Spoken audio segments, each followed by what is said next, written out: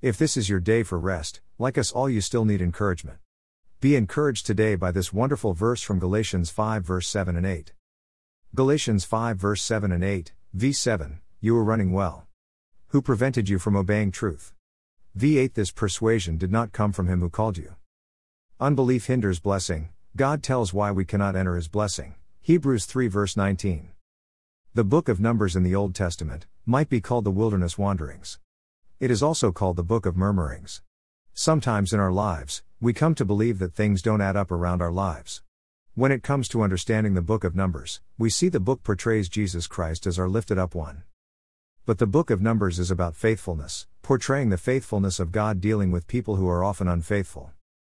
Order and discipline are essential for successfully completing our journey through life. Even when the odds are overwhelming, we can believe in God and his promises. Beware of the unbelief of others. It is contagious. Fearing others and failing to trust God has grievous consequences.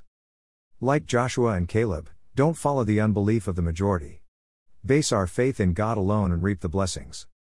So when sometimes in our lives, we might not think that things are as they should be around us, or add up to what we can understand, we should have the assurance, we are more than just a number to our Lord and our friend, we are his very children, whom he holds dear to his heart. Be excited as you read Numbers again and be blessed. Be blessed today and every day.